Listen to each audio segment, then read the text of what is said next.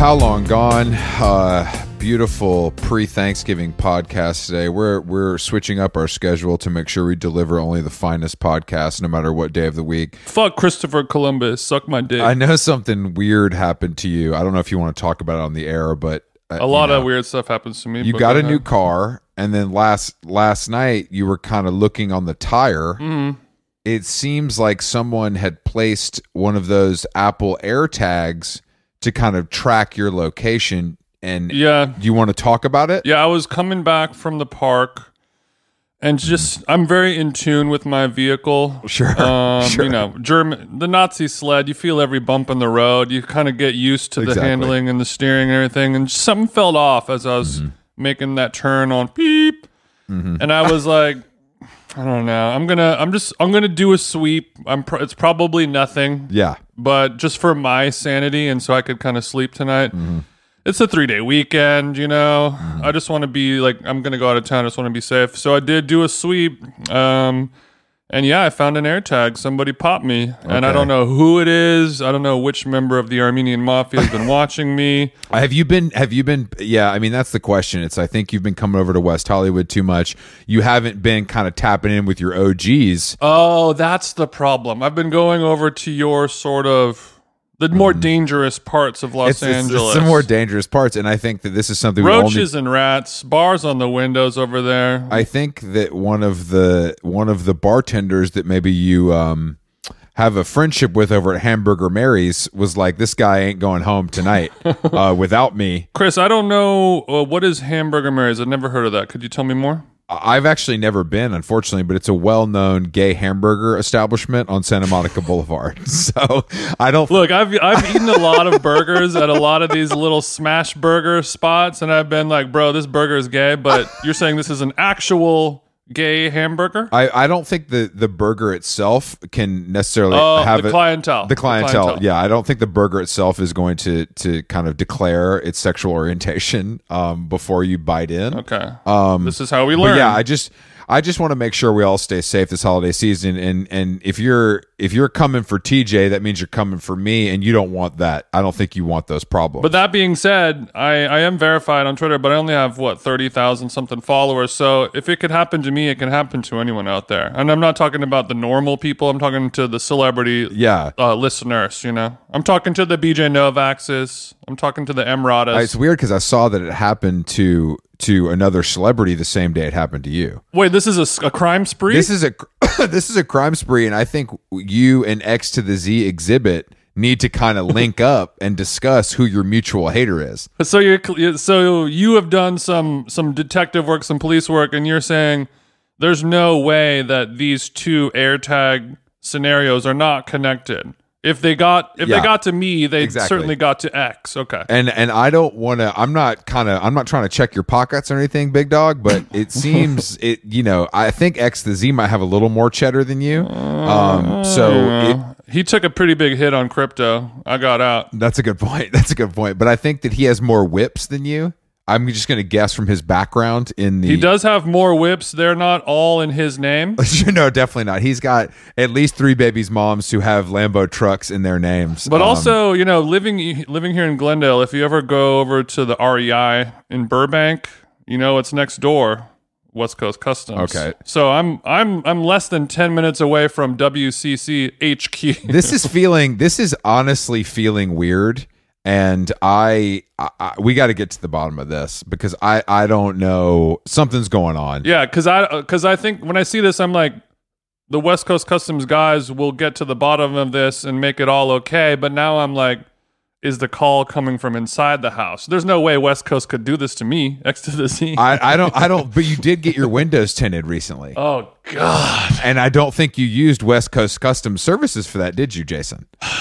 No, I was forced by Vic, our driver, to use a more local establishment, if you know what I mean. Okay, so I think that you choosing the Armenian tinting service over West Coast Customs, even though this might seem below West Coast Customs pay grade, I do think that they do some of the more, I know you don't want a mini hot tub in your 350, but I think that like they do, their bread and butter is probably window tinting, and they saw that you went kind of sideways, and now they want to keep an eye on you, and they thought, Okay. and this is a wild idea, maybe they thought you and X to the Z were kind of in cahoots. Like we're fucking? Not that you're fucking. That maybe X to the Z was like, my man Jason kind of found this new tinting place. Their prices are a little better.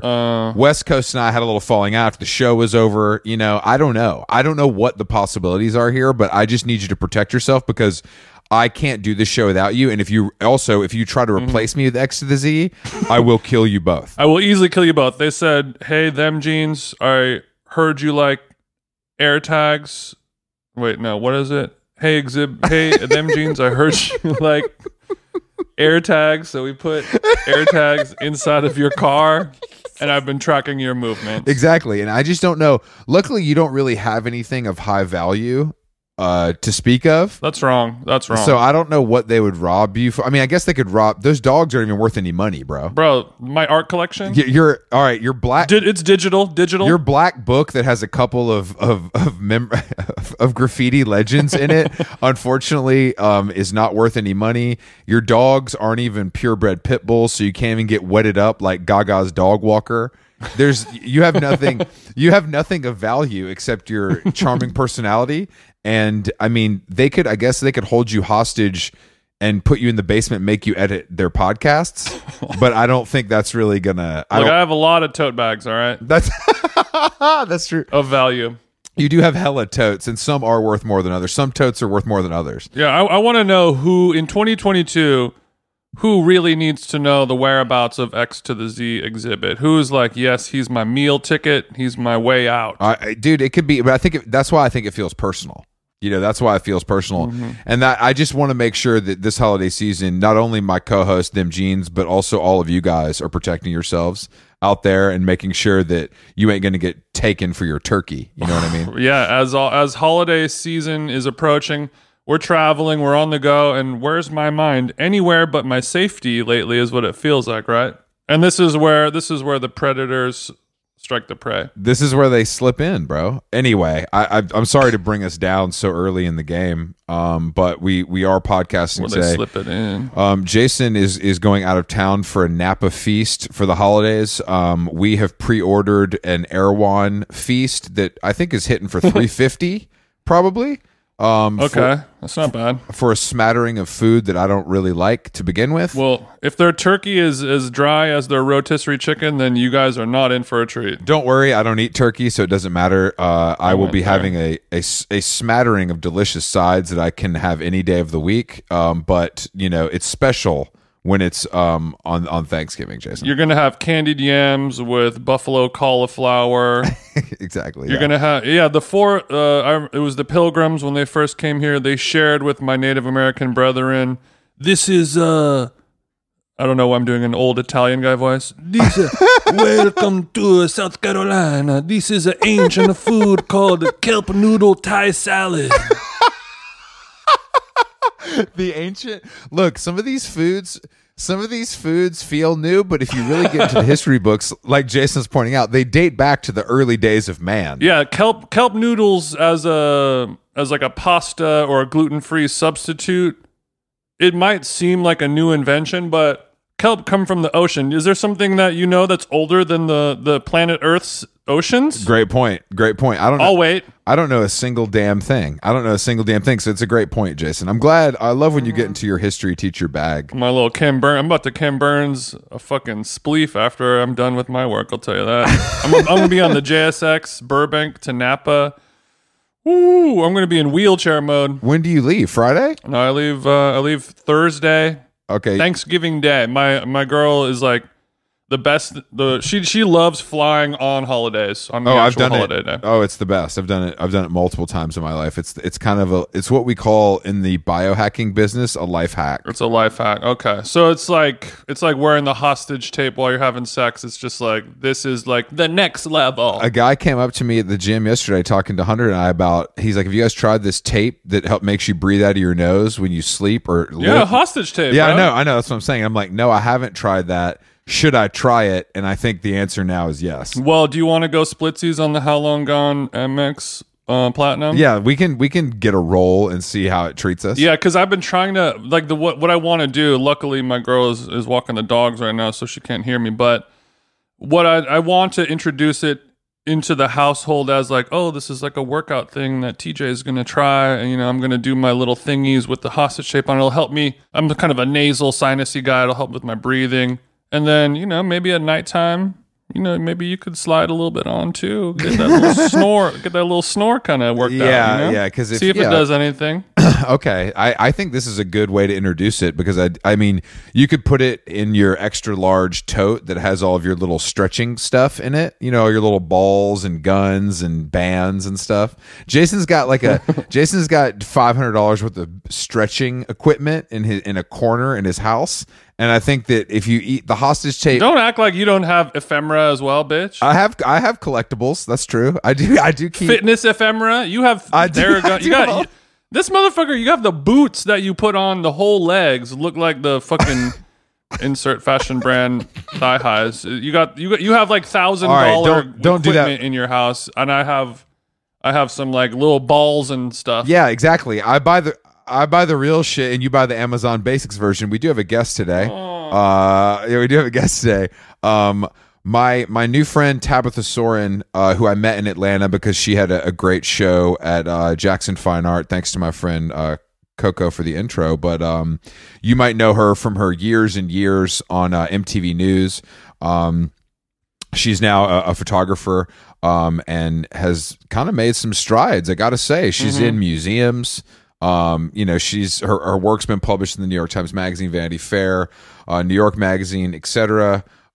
She's at the LACMA. She's at Oakland. She's in the New Orleans Museum of Art. But the thing I've learned about her that is the most interesting so far, she's in the "You Got to Fight for Your Right to Party" video.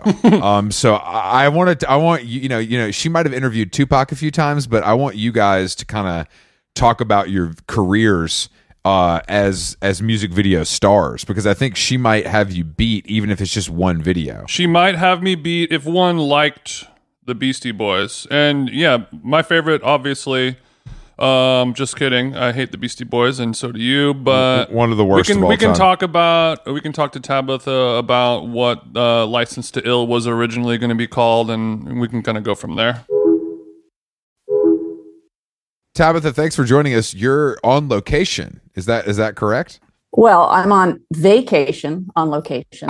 Okay, so your house. So that's not your house, is what you're saying? No, this is a cottage on a very strange place called Smoke Tree Ranch in Palm Springs.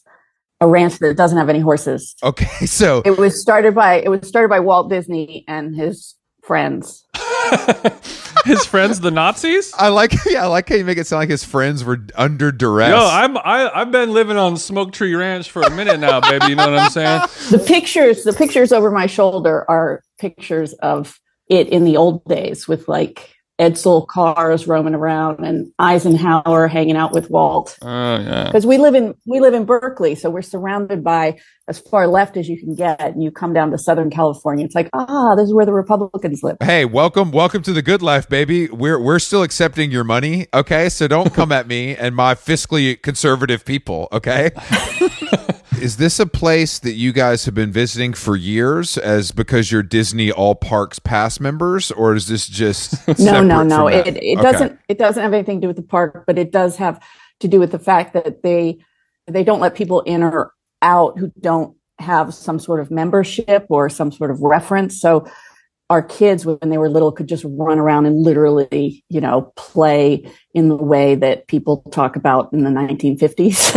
Okay. They just run around the desert, and I could actually have a complete thought without being interrupted. Okay, And sure. It's like a secure grounds. It's like taking your kids to a dog park. That's is what the you're word saying. I was looking and for. you can take them off leash, and if they get past the Exactly. thing, the little thing will zap on their neck, and they'll get a small shock, and they'll come home. Yeah, you travel all over with just these little bikes. And anyway, it made it easy to go somewhere. And I don't cook, so Thanksgiving was always, my husband and I think we tried cooking once, and we cooked the turkey with the innards, giblets, I think they call bag them, inside a bag, inside the turkey. Yeah. So we thought, this is out of our wheelhouse, and we're too long in the tooth to try. Yeah, you shouldn't learn new things at this age. I agree. I stopped learning new things years ago, and it's been better for me. So when you go to this ranch, do you go there with your immediate family to escape your not immediate family? Our extended family's all on the East Coast, and Okay. it just was who wants to get in an airport on Thanksgiving? It just seemed a little ridiculous to go through all of that to get into a winter storm situation. And yeah. So at this point, we've got a child who comes in from the East Coast because she's in college there. But it's all also very convoluted. Anytime you have two parents who have careers and kids with active lives, my husband isn't here yet because my son had a basketball game last night, but my daughter was coming in early. None of this is interesting, but family logistics get more complicated the more. That's where you're wrong, Tabitha. The older they I'm get. more interested in this. You're saying it's a members only situation, or you have to have a reference? The little members only. I mean, they pretend it's not, but I think I count as diversity as a redhead for sure. Okay. Say no more. So you're welcome anywhere in the grounds as long as you guys all have your papers, is what you're saying. I think like some sort of blonde will let you in without papers, but otherwise. Are you traveling with a blonde? Okay, come on in, guys. A friend. Let me check your We travel roots. here with another family, and the family, I think they consider them mixed race because they're Jewish and Italian. Okay. I love this. I love this country. Okay. I want to go here. So if if this goes well, are you willing to be my reference? I shave my head by choice. My son has an extra twin bed in his room.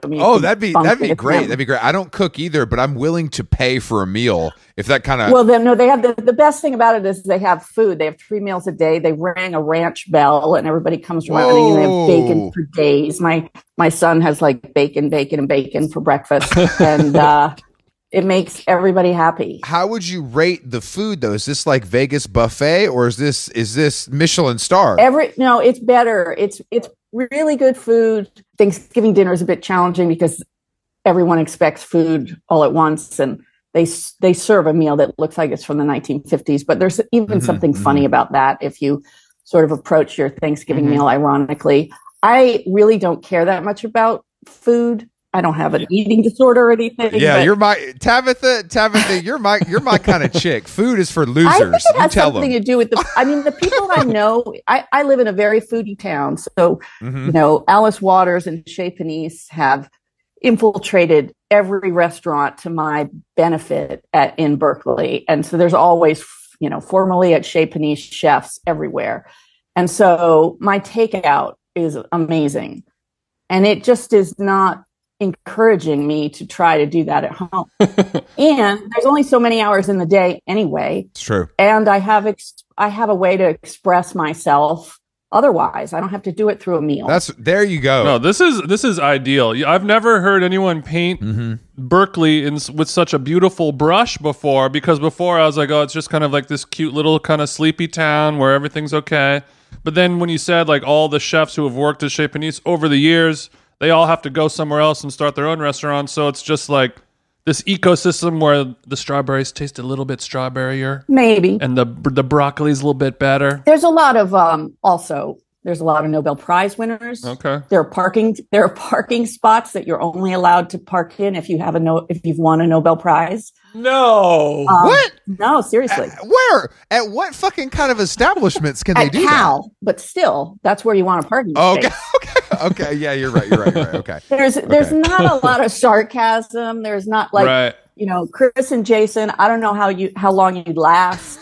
We went there. We recently went to Chez Panisse for the first time, like a less than a month ago. Oh, well, thanks for calling. And well, it was a reservation for 4. I apologize. And but you probably know Alice. Do you know Alice personally? Is it no problem for you to sit upstairs? I have met her many times. I doubt she'd remember me, but she would remember my husband as is often. Oh, damn! All right. So having a hot husband. That's often the case with Waters or your husband.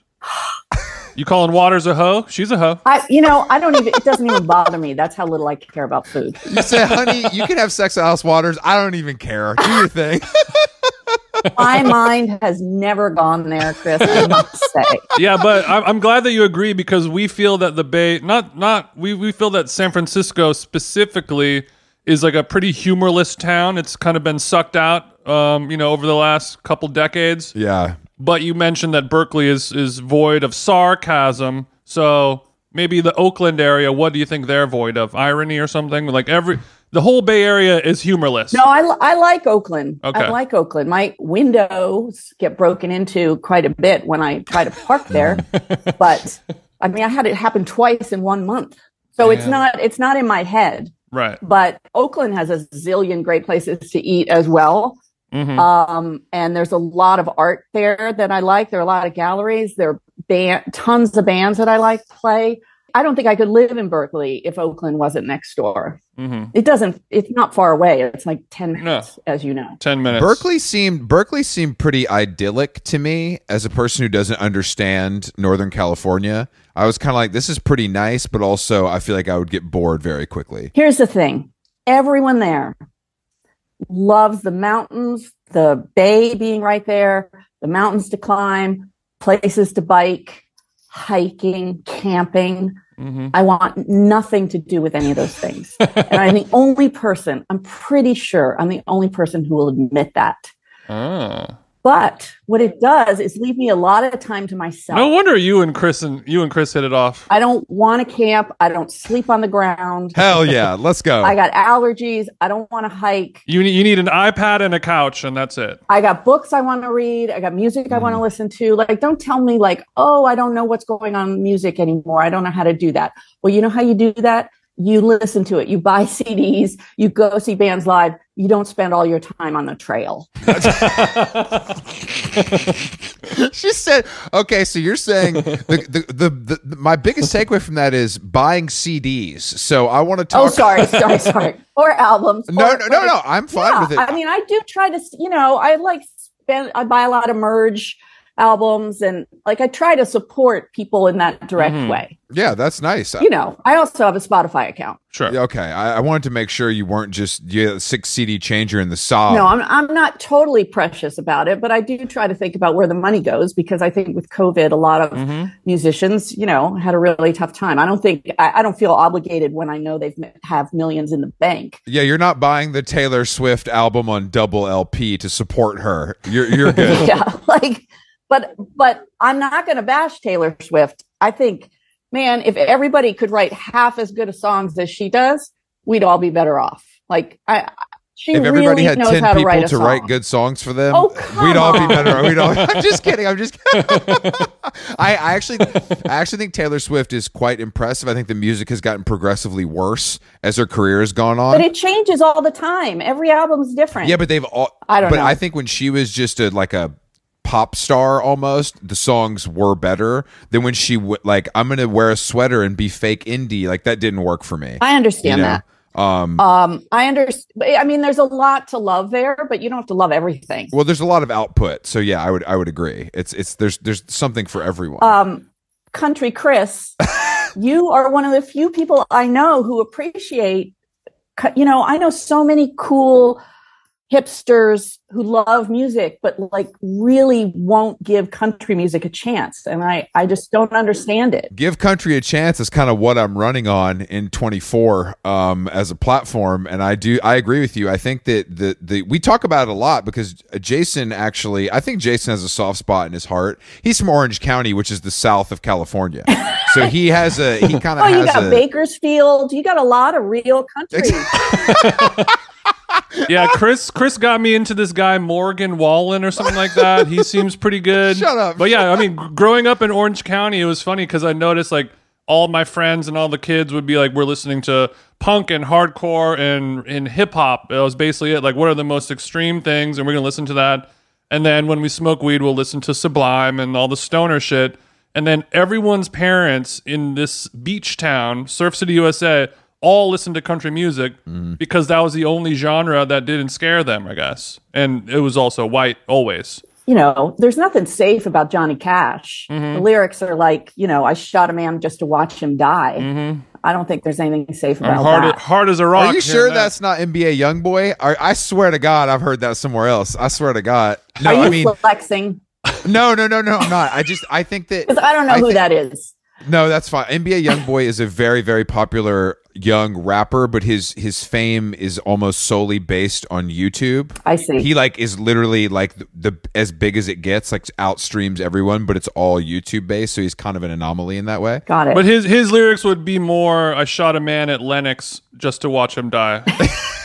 Yeah, exactly. He would put a little twist on it, but I think that country music. Well, I did listen to what I consider to be probably some of the most formative music of my life was like Whiskey Town, Uncle Tupelo, Wilco, Sun Volt. So I think like that alone kind of gives you a baseline to appreciate Rascal Flatts. You know, it's kind of it's a zigzag line, but it's a fucking line. You know, I think there's through. a lot of really terrible country out there too. But what I appreciate about your podcast is that there's no genre that you write off completely. Yeah, that's true. That's true. And I think we live in a very niche culture, and I love it. I love that there's a podcast called Cocaine and Rhinestones that sure. You know, Yeah. the real origins of Buck Owens and the nasty things these people were doing, and as well as the brilliant things. Yeah. And is this because you're a Texan? Do you think that's where your love? I do. I mean, I think it's the cleverness of the story.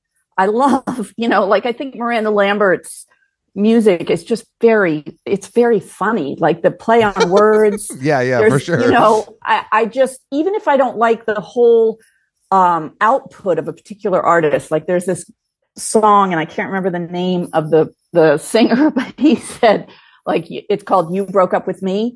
And he basically the whole time is just like, oh, don't get in my face. Don't, I can do whatever I want. Anyway, I think the perspective is clever. And you know what? Speaking of which, I don't know if you've ever listened to Malcolm Gladwell's podcast. Not that he needs a shout out, but I try not to. Revisionist History had I've listened to some. A great episode comparing rap and country and the intimacy of the lyrics and how they relate because they're so specific. And it was a great parallel that I had never thought of before. That tracks for me. Yeah, like but it seems obvious, but then I hadn't compared the two. And then the other thing I came across, which is a little bit different than country, but there are a lot of sad country songs that people who listen to happy music, and I'm going to get the numbers a little off, but let's say they make these playlists and they're about, you know, feeling good, going out for the night, like having a great weekend,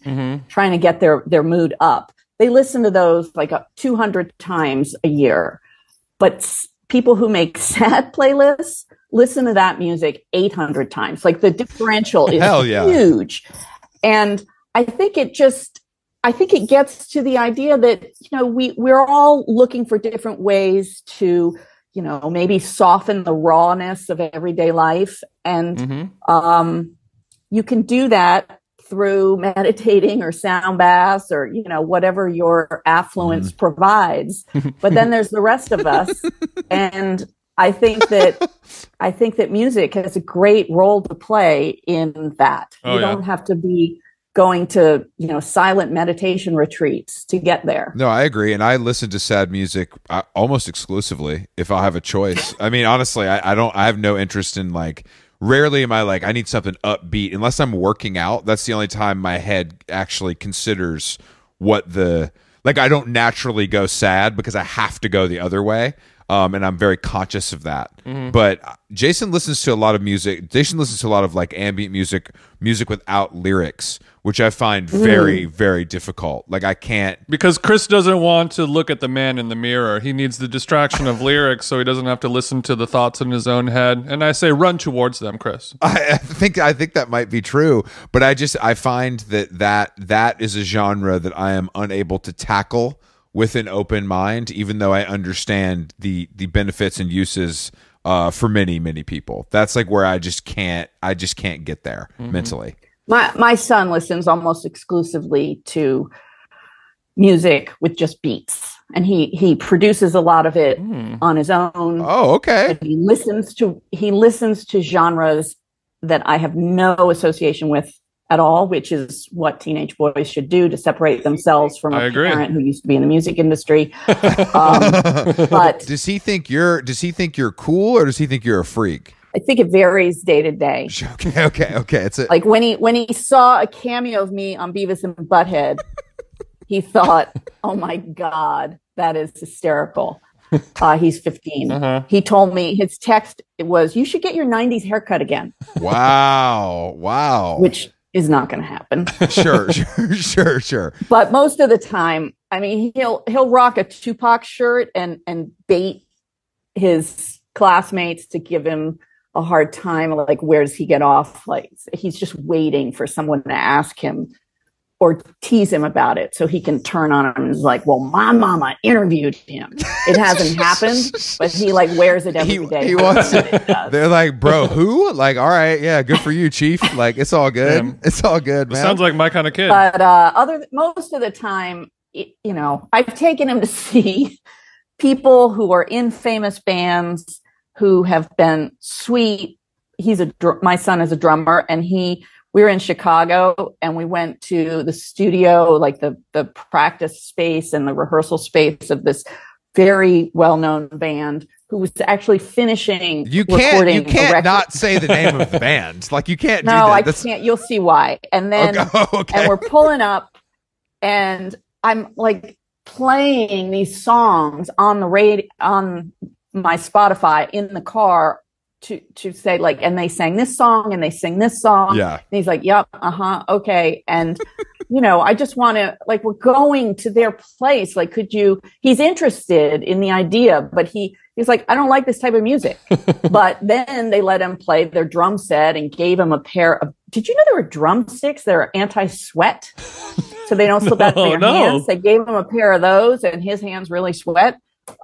He's the fingerprints. Don't put him on blast. Blowing up his spot. These are his fingerprints are the ones a lot are on my service tension pictures because of puberty. I don't know why, because of sweat, and it really comes, the most glistening ones are always. Yeah, when I was 15, my hands were balmy and horny when I was that age, so I get it. Okay, is that what it is? It's going to go away. Okay, it goes away. It does get better. It's good that he isn't invested in his parents being cool, but is your daughter is older, so does she have a better perspective on it because she's like a little bit older and more mature, or is it the same kind of shit? Yeah, no, she thinks I'm cool for sure. Okay, good.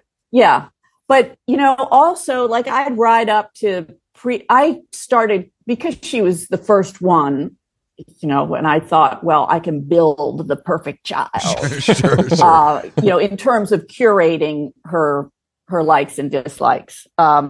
We'd roll up to preschool with Hell's Bells, like, sure, blasting out the window. And I just wanted, like, to let these other parents know that cool kid coming through. Like, this is how I roll, and all of you who are like this, come my way. But everybody else. Like, stay away. Yes, please. We're not going to be friends just because our kids are in the same class. So she from a very early time knew, who's the drummer of this band, or who's that Taylor Swift wrote that song. She's not just singing it. I felt like I took her to see as many young female singers like Tegan and Sarah, etc., that I could, so that she would get a sense of what one does with your voice, and not, be an agent in how you were perceived and how you express yourself, instead of just, being looked at. I express myself too much. I wish people would just look at me. And I felt like it was important that she grows up like Chris and that you appreciate lots of different genres. That it's not, I'm not going to let you just listen to what's on the radio. God forbid, Berkeley radio. Can you imagine? Chris loves all genres. Rock and roll, indie rock, country rock. I don't I have a problem with jazz, a lot of jazz, not every slice of it. Why are you not into freaky time signatures? I'm not into improv, I think is the problem. Yeah, me neither. I prefer it in the jazz form than in the comedy form, though. Sounds like you guys need a little What's smoke worse? A little fucking ranch. I just went to see Amy Schumer in San Francisco. Hold on, are you friends with her, or did you pay for this? I paid for this. Okay, I'm sorry. I mean, I didn't pay. My friend paid, and she took me. Well, Chris just wanted to know if you were friends with her before he starts talking shit. It was really funny. It was really funny. It was good to laugh, honestly. I don't believe you necessarily, but I'm sure the audience did laugh. I think Amy Schumer is a talented comedian. She can do her thing, but it is a style that's not for everyone. No, sure. Nothing should be for everyone. And then you get mainstream and really boring. That's why I left TV. I agree. I got a question for you. Why is this show called How Long Gone? Is it so that your listeners can say I'm a goner? No, unfortunately, the listeners developed that nomenclature on their own. I would never back that. I don't love it. It was an organic creation by our beautiful fans, and we love them for that. That was not something we did not hire an agency to do that. That is all like organic. the best names, they just fall into your lap. They just fall. No, we just named the show after. Is it after the song? I just forgot. Jason, is it after the song? Yeah, we were like picking out music, and I was finding some like generic karaoke songs that I could put on as like intro, like random funny stupid intro music for a podcast to be named. And I found this like country song from Brooks and Dunn, and it's just like a one that won't be like a copyright violation song, and it was called How Long Gone. And we're like, listening to the lyrical content, and it's a song about how long a country man's lady is going to be gone for. Maybe she's a truck driver or something like that. And it was right when the pandemic quarantine started. So everyone was wondering how long are we going to be working from home. And it just kind of clicked a little bit. And like boy, so many layers. It all just like happens. An onion. You do one thing and then it snowballs on its own and takes a life of its own. So it does have layers. Not always. Not always. If you're lucky. I mean, I love the name. I think we lucked out. I think that the song is like funny, and eventually we want to do, like a covers album of the song. Oh yeah, reinterpretations where different people are able to reinterpret Chet it. Baker version. Yeah, we'll get a freaky time signature for you, Tabitha. That one will be my favorite. The name was a gift, and the goner thing is, again, not my favorite, but it does roll off the tongue. And I guess it's better than Swifty, or whatever. The fans, when the fans choose the name, show me a time when it's good. I can't think of one. Well, it's funny because the fandom, I actually wanted to talk to you about this, Tabitha, because you existed in music journalism before people would be, doxxed for saying a Nicki Minaj album was an 8 and not a 10. And now it's basically like any sort of criticism, or even something that could be deemed as criticism, is basically putting a target on your family, your pets, your automobiles. God. It's true. And I just think that it's, I can't imagine what it was like to be able to kind of speak freely. And of course there would be feedback, but it wasn't like it is now. It wasn't all encompassing. I agree with your assessment. However, I never did music criticism.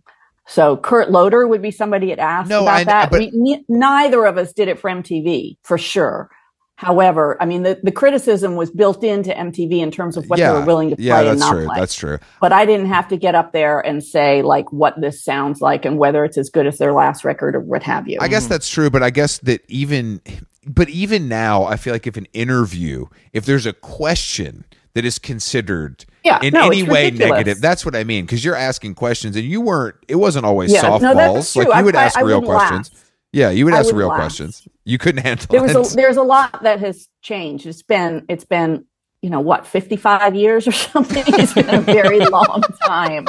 And the art world is very similar. I know people who have stopped doing art press and decided to write books instead, because you cannot say anything that is remotely critical. It's all part of a PR machine, Yeah, you're going to get blacklisted by the gallery, and then it's a whole thing. And I mean, I think the worst thing to me is that there's no like real interviews anymore. It's basically like a celebrity writes an essay, or their friend interviews them, or whatever. There's rarely room for like the deep dive. I'm spending a week with this person and writing a real story. That just doesn't really exist anymore, because the celebrities have the power. Most of the time. I agree with you, but I also think this isn't an immersion into the artist's life, but I do find that sometimes on podcast interviews, because it's radio, or, I'm thinking in old time terms, but because it's just sound, that I do feel like people allow themselves to be more vulnerable and more open and forthcoming about things sometimes, not all the time.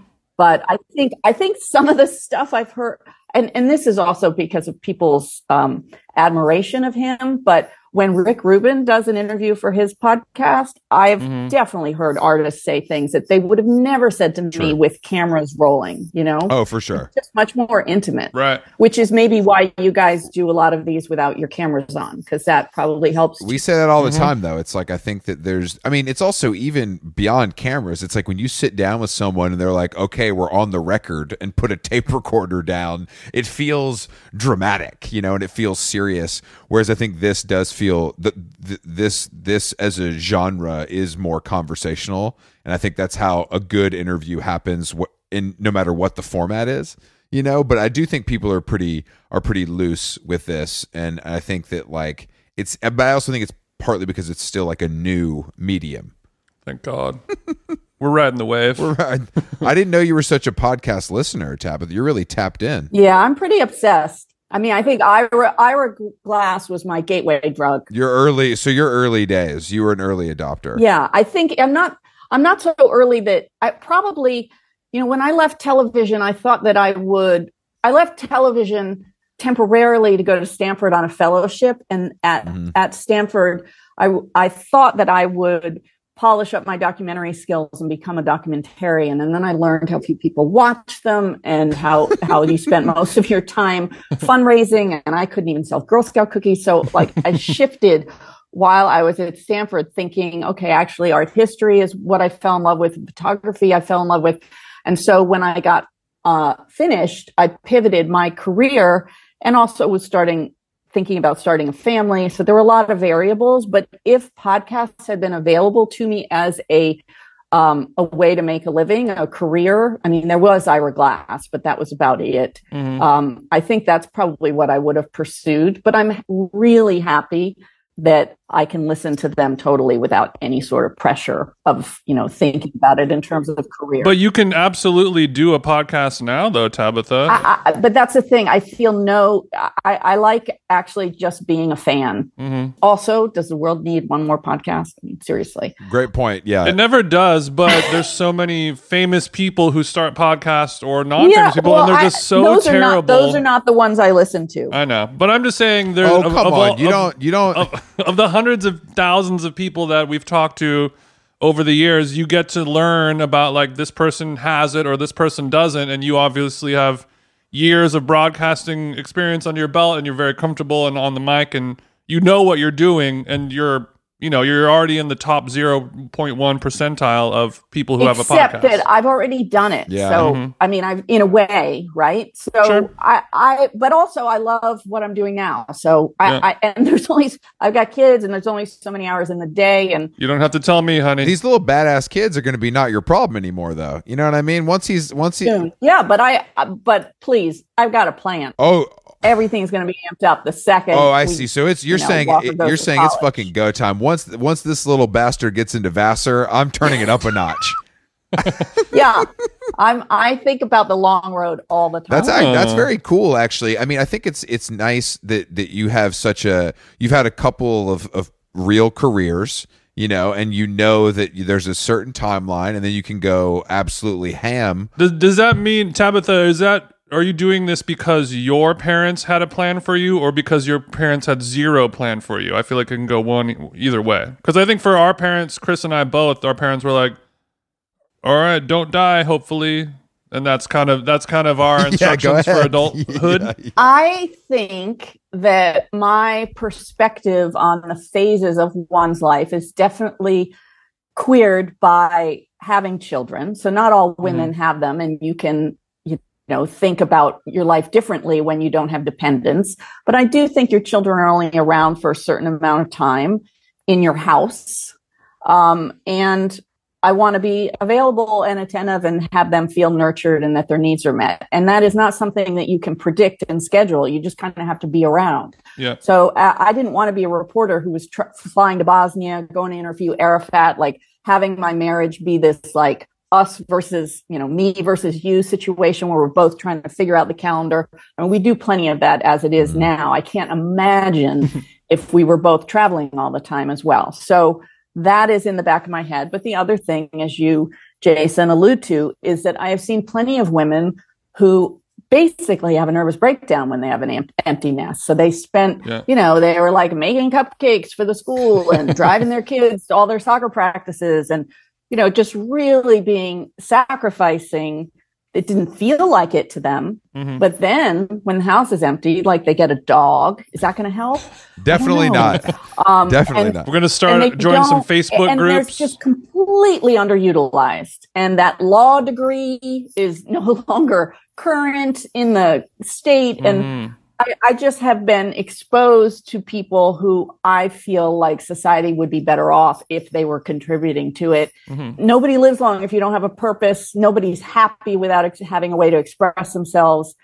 And so I have just thought about that all the way through. And I do feel lucky that I actually love making art. I mean, you can't force this. You have to figure out, what your love is. And when I was at Stanford, I fell in love with something new. And I know it's superly downwardly mobile to go from being on television to being an artist, but if it feels good inside, it doesn't really matter. I've been recognized in enough restaurants. If my self-esteem was totally related to that, it would just be a never-ending chase. I would be doing like tampon commercials or something at this point. Hey, those pay pretty well. I mean, let's not kind of disparage the advertising community. No, of course they do, but those are choices, right? Those are choices. No, those are choices. Do you want to stay in the public eye no matter what?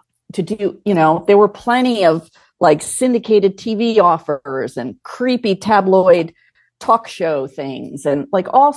I would have loved to see you on kind of a news magazine tabloid style program. Yeah. Those are some of my favorites. Inside Edition Tabitha tells all. Inside Edition with Tabitha Soren. No, that's nice. We were talking about that actually on our live show about how Shaquille O'Neal is just doing.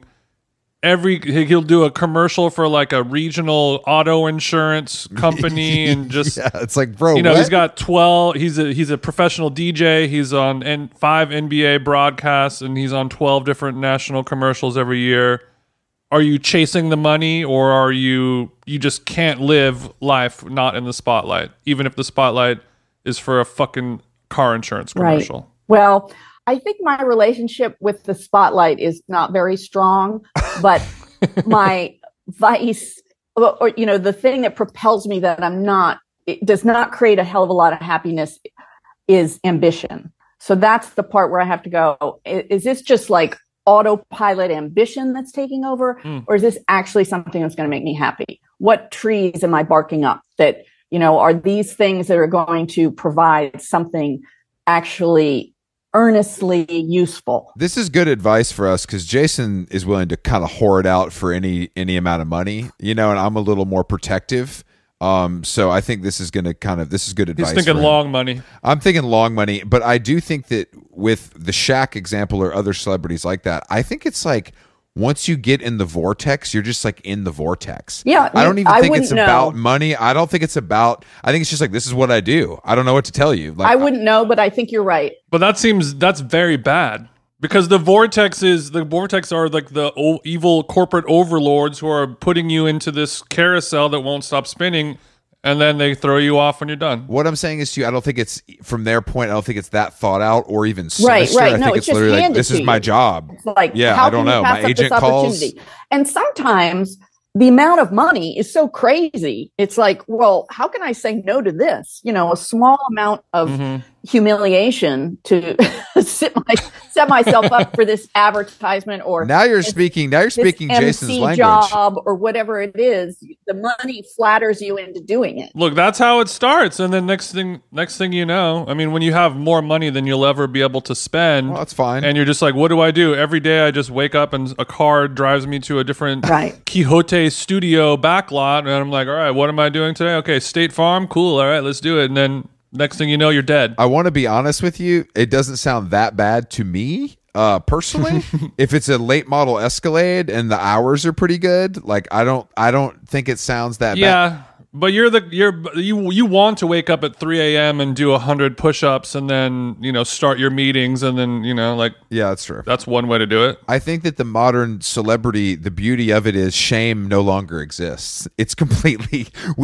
there's nothing that people won't do because there's so much that we forget, the audience forgets so quickly that it truly doesn't matter. Right. Well, it really doesn't matter. Those people weren't brought up Catholic like myself. I've got a strong sense of shame and guilt just hanging in every decision I make. I think it's because of that, but I also think that we're all just in survival mode. We're all just like, I don't want to say no to a large sum of money because this could be my last, because this world is almost going to end. Exactly. No, I think that's especially true with female actresses because Hollywood certainly has made some advancement in this way, but there are many women who have been told since they started that they're not going to get any jobs past age 35. So they've got to take it all while they can.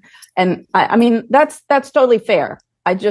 For me, I'm not at that level. I'm not in that industry. Oh, I don't think it's bad or good even. I just think it's the reality. Like I don't even, you know what I mean? I think it's a personal choice kind of thing. And I think it sounds to me like you've made the choices that make you happy and they've been successful, which is a nice outcome. You know, I think that's I think following your passion is something that we all are told to subscribe to. I don't know if it always works out for everyone. I was never told that when I was growing up. My dad was in the military, so I was told to get a job and follow your orders, get benefits, and I mean, it was a much, you know, that is not probably advice parents would give their kid today, but I think I remember telling my dad I wanted to be a writer, and he said, "How about journalism? Because they get a paycheck." And that is, that's not something like he was not being overbearing about it, but that's fair. It's like that's slight pivot, right? It's kind of the same thing. Yeah, it's like someone's like, I want to play the oboe, and they're like,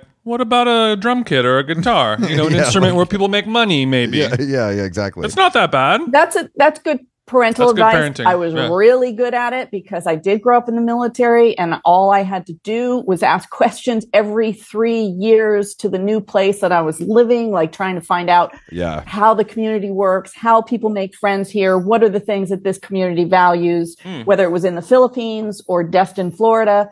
And so if I'm sitting down with Arafat one day and Tupac the next. Yeah, I mean, I don't know. I think that's good.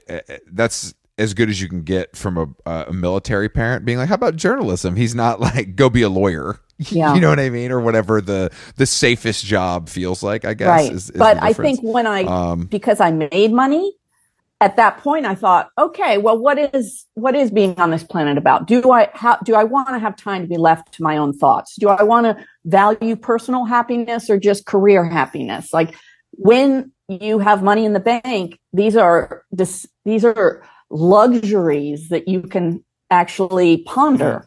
If you have 3 jobs and are, you know, barely breaking even, you don't have time to think about like, what is my true calling?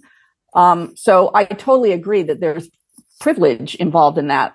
And I worked really hard, almost 24 hours a day for many different news outlets and magazines. And, you know, I spent my 20s working. Yeah. Well, I bet there was some partying involved. It wasn't as much as you would think. What? I'm kind of an introvert. I mean, I went to some parties, I don't mean But did you go to parties? I meant like you weren't burning the candle at both ends? not in a social way. It was I mean, because I produced a lot of my own work. I was working as they used to call it a one-man band in Vermont. I was a state government reporter in Burlington, and then eventually was the 11 o'clock anchor, which was considered a big promotion. Yeah, I had like wicked, crazy hairsprayed hair, like a helmet, and shoulder pads. I was like 24, trying to talk about like the Berlin Wall coming down and with some authority.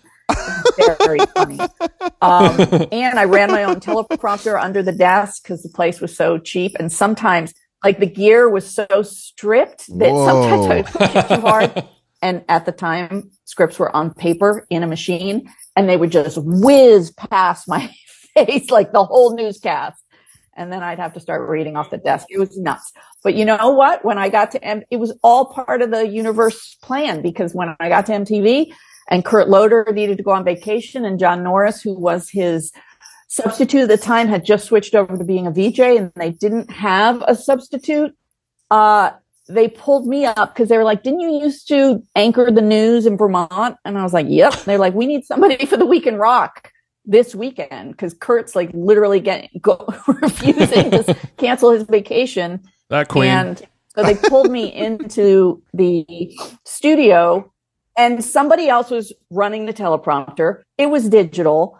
Somebody was running the camera. You got called up to the big leagues. 25 people doing the job that I used to do all by myself. You're like, all right, so you guys want me to sit here and talk about Courtney Love for 10 minutes and the words are going to come up on the screen? No problem. And they're like, your eyeballs didn't go back and forth. I'm like, no, I didn't make any mistakes. It was like going through butter, that's cool. You know, after all of the bumps in the road. And Vermont it felt hard. It actually did feel very hard. I did not know. I guess I'd never thought about teleprompters that deeply, but I never thought. Sorry, that was a deep No. No, but I'm saying now I've never realized that there was an era where teleprompters were kind of like, powered by steam, You had to tape the pages together. No, seriously. But our station also was very underfunded. I mean, obviously, if I was a camera person as well as the reporter, you have just think about for 1 second. I won't go a deep dive, but how do you shoot a stand-up, which is the part where the reporter is being shown? Yeah. If you're a one-man band, you have to bring a cardboard cutout of yourself to get your focus locked when you're on location. I'm assuming the only time in Vermont. I would use the light stand. I put the top knob on the top of my head and then the bottom knob on my waist and put it on in the foreground, focus, and then see if I got my forehead cut off. Damn. I mean, it was like it is the story of like walking to school without boots in the snow.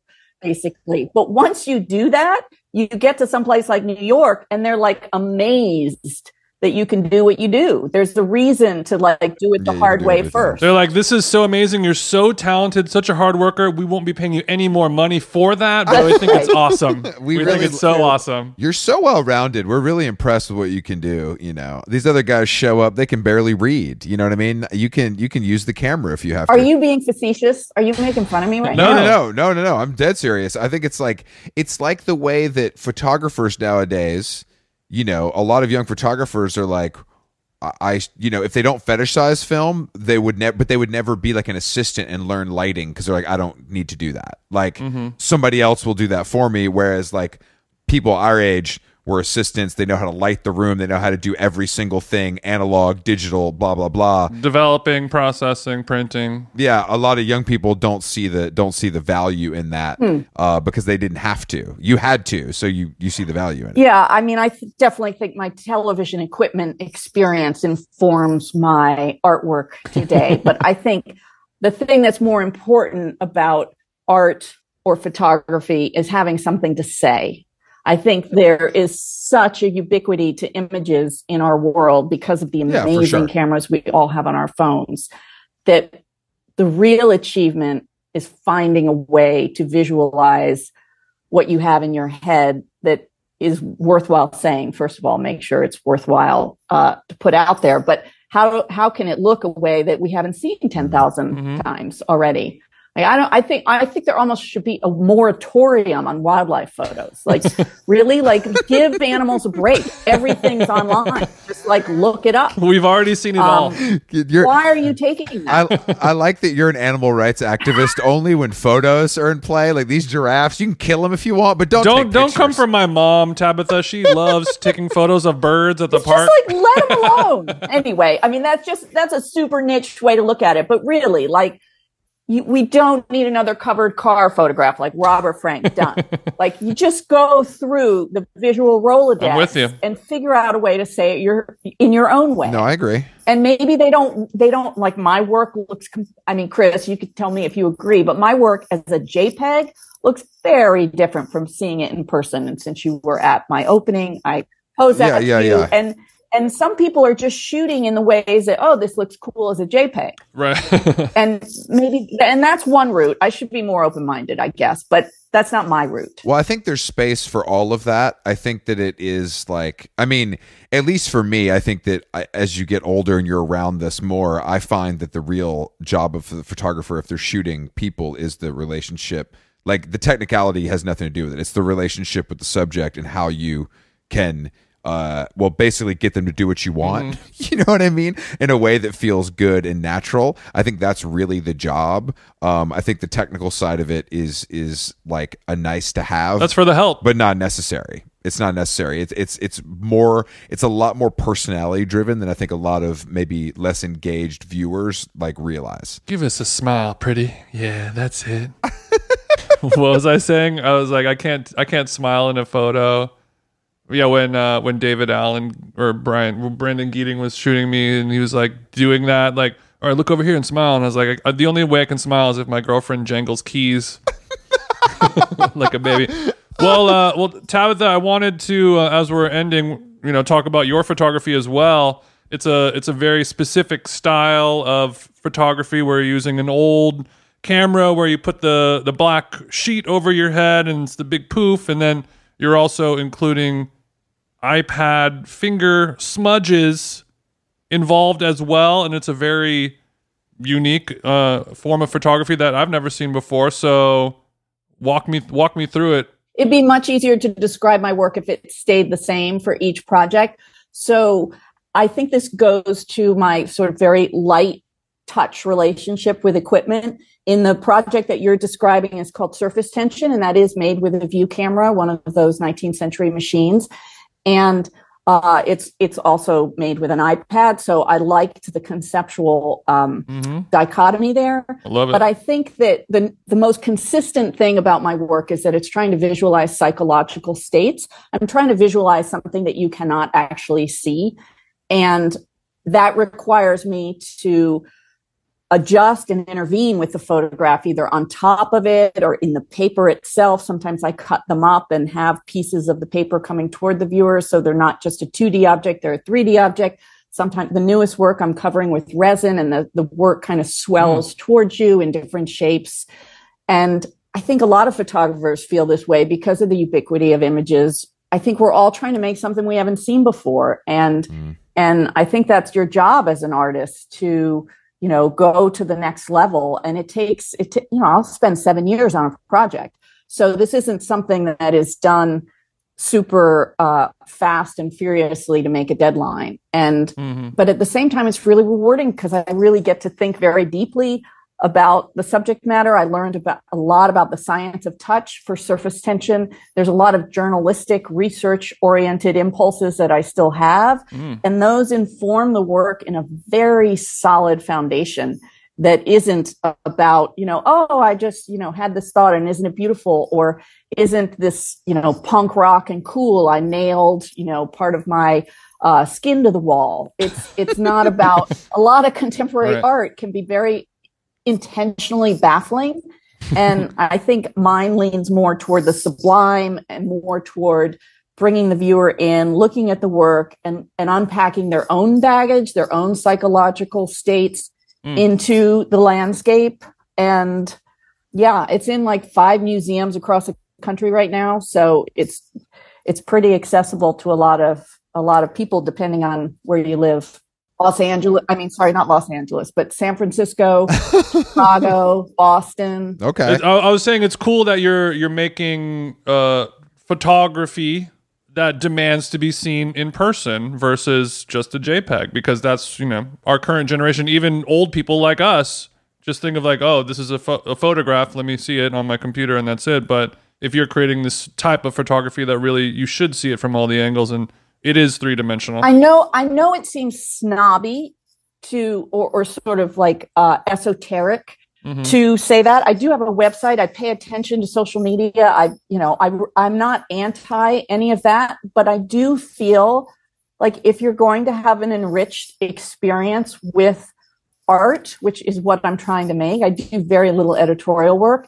If you walk into a quiet space like a gallery, like Jackson Fine Art in Atlanta, or, the Museum of Contemporary Photography in Chicago, and you are left to your own devices and have a chance to like sort of think look slowly and think deeply about what you're seeing. I mean, that's where the benefit to the viewer comes. It's not about going through a slide on Instagram, but I do participate in both. I just think if you're able to do that, you will see what I'm talking about in a way that maybe you won't. Yeah, for sure. I mean, we listen to Taylor Swift on our computer, but seeing it live is just different.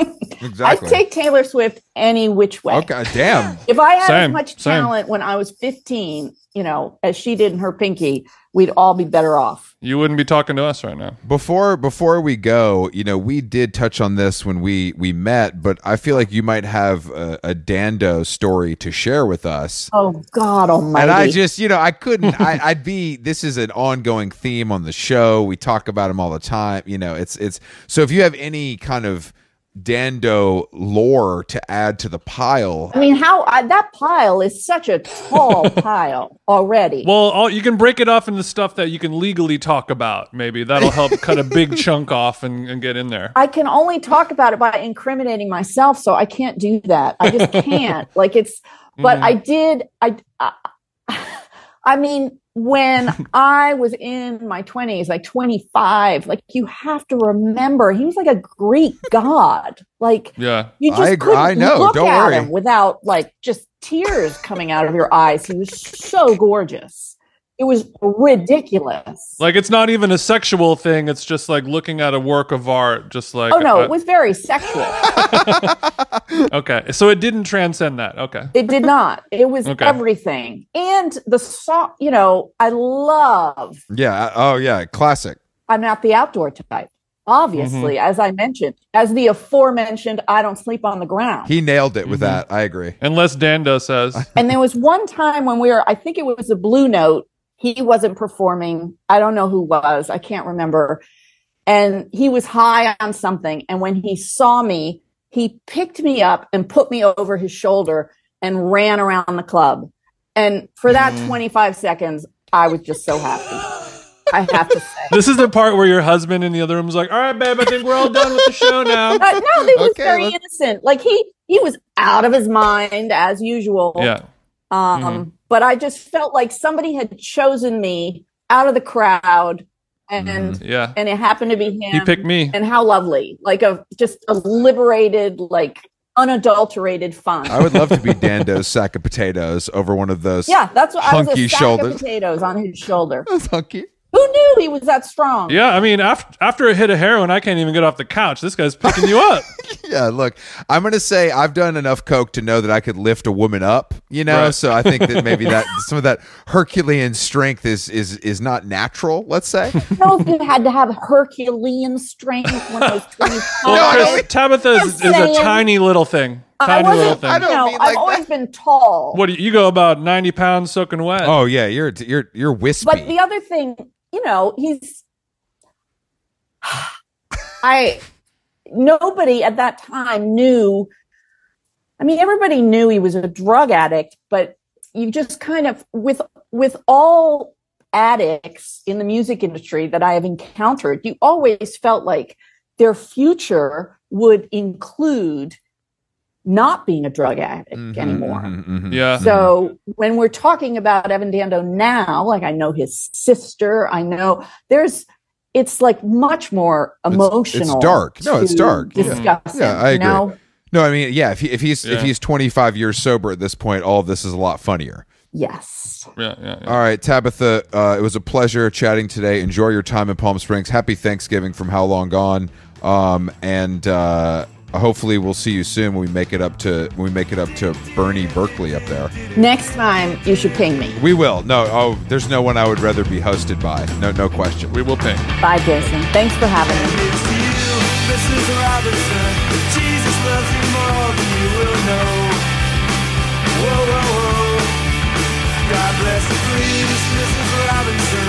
Heaven holds a place for those who pray. Hey, hey, hey.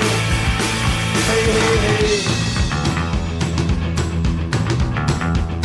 We'd like to know a little bit about you for our files.